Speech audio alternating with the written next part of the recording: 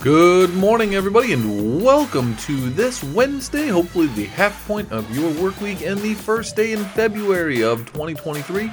I'm your host, Michael Kimmett, bringing you 4 of the most crucial current events in cyber and technology that you need to get through your Wednesday. And we're going to start in the UK, where many people probably shop at a company that is owned by JD Sports. JD Sports owns the brands JD, Malays, Blacks, Scots, Malay Sport Brands, and Size. And if you shopped at any of these brands from 2018 to 2020, you should be aware that JD Sports is advising you to be vigilant about potential scam emails, calls, texts, or other details seeking to take advantage of you because your data, including your name, billing and delivery addresses, email addresses, phone numbers, and order details were all stolen from a server that the company has. We don't have details about how or who stole the data, but we do know that it does not contain passwords or your entire credit card, as the company only stores the last 4 of the credit card to verify the data. Now, that's somewhat good news. The bad news is that where you live and what you purchase and when is exposed to criminals who can use it to conduct scams against you moving forward. And even though the password for your JD Sports account may not have been stolen, you should probably still change it just to be safe, because with your email address, criminals can try any other password they want to guess your password, or if they find one they think is yours from another data breach, they can try that. And if you haven't changed it from that breach, it could be used in combination with the data from this one. So change your password. JD Sports had a breach. Be aware if you shopped there, because you could be impacted. We're going to move on to ransomware. There's a new-ish ransomware called the Nevada Ransomware Crew, and researchers are finding that this group is advancing at a very rapid pace, developing a program language Rust element into their toolkit, and that makes the Nevada ransomware able to target both ESXi as well as Linux in addition to Windows, meaning that especially big companies who use ESXi technology, make sure I get that right, are particularly vulnerable if they have exposed assets that Nevada ransomware groups can target. Another thing researchers found about the Nevada ransomware group is they offer very preferential rates as to their affiliates. In other words, people that they conduct attacks for or lease their tools to, they allow those people to keep a higher percentage of the profits, which is really interesting because Nevada ransomware has also been found seeking to gain initial access or footholds for their attacks. A lot of the big name cyber criminals that you see in the news actually buy that access from other criminals known as initial access brokers. So by conducting a larger portion of the attacks, the criminals are able to have a high level of success, and by having advanced tools that allow them to target a broader area of victims, they are able to make more money on behalf of their affiliates, and that's problematic. So although some ransomware groups like Vice Society are being targeted by law enforcement, we see new groups like the Nevada ransomware coming about because it is still a very lucrative business. And how lucrative is it? Well, it's lucrative enough that the Black Cat ransomware are making a ton of money by targeting companies like Solar Industries India Limited. And those companies usually have lots of funds because in the case of Solar Industries India Limited, they actually supply weaponry to military agencies. And that makes them both have money and also not want to disclose cybersecurity incidents. Now, what's interesting is that Black Cat ransomware not only targeted Solar Industries India Limited, but they are now putting the data they stole during that attack up for sale because the victim failed to pay the purported ransom. And that's problematic, especially if you're a government who might not want people to know where you're getting your weapons from or what weapons or other details.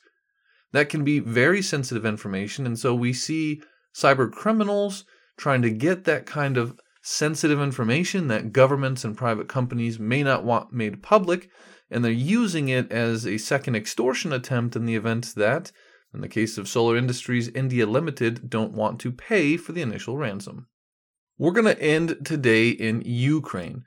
Now, I know many of you are tired of hearing about Russia and the invasion of Ukraine and all the bells and whistles that come with that, but there's actually a very intriguing story coming out of Ukraine regarding the IT Army of Ukraine.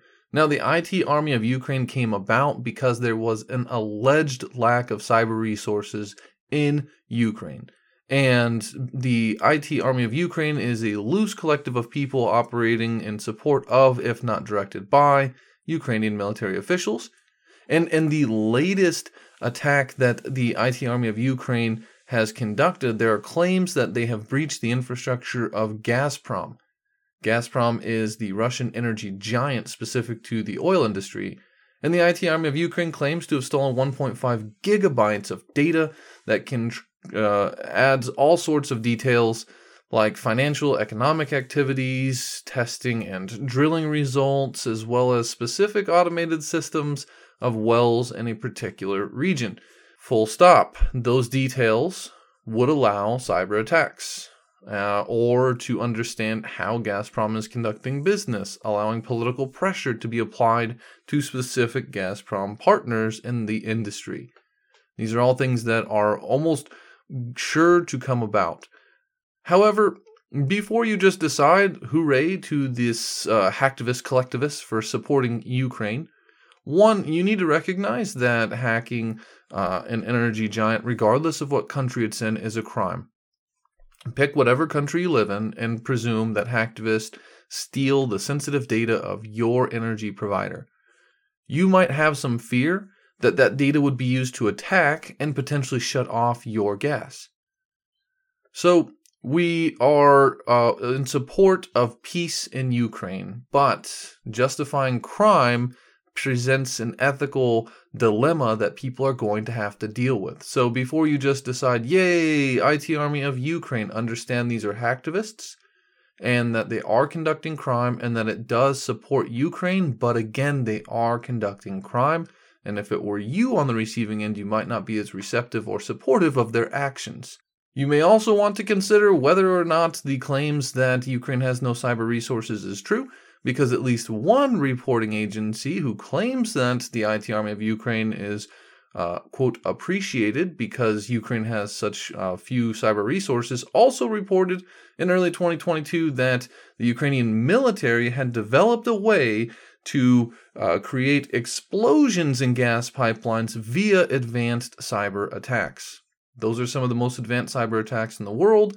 If the Ukrainian military can develop them as a cyber resource, there's a little bit of questioning as to exactly how much cyber resources they have, and if the IT Army of Ukraine is just an additional instead of filling some gap in resourcing. So do some reading, do some research before you start praising hacktivists who are conducting crime. If you support them, fantastic. Just know that for many it presents an ethical dilemma, even though again it appears to be helping the people of Ukraine and potentially bringing Russia to the peace table, as I'm sure they don't want their pipelines to explode in Russia.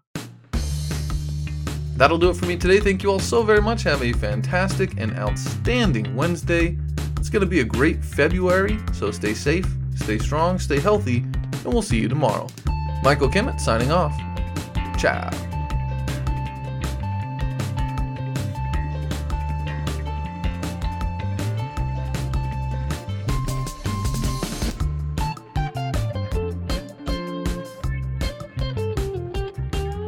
Welcome back, listeners. Today's tip of the cap goes to a mathematician, Peter Winkler from Dartmouth, and he's getting a sincere tip of the cap for his outstanding contribution to the field of mathematics and being named an AAAS Fellow. And this is one of the most distinguished honors that the scientific community can bestow upon individuals, and Peter is getting this absolutely prestigious award for his outstanding contributions in ways of combining or finding the intersection of various fields in math like combinatorics, discrete mathematics, and probability, which makes them more applicable to society and advancement of things like medicine, food, and travel. So to you, Peter, a sincere tip of the cap for your dedication to science, technology, engineering, and mathematics, for being an example in the scientific community, and for continuing to make the world a better place.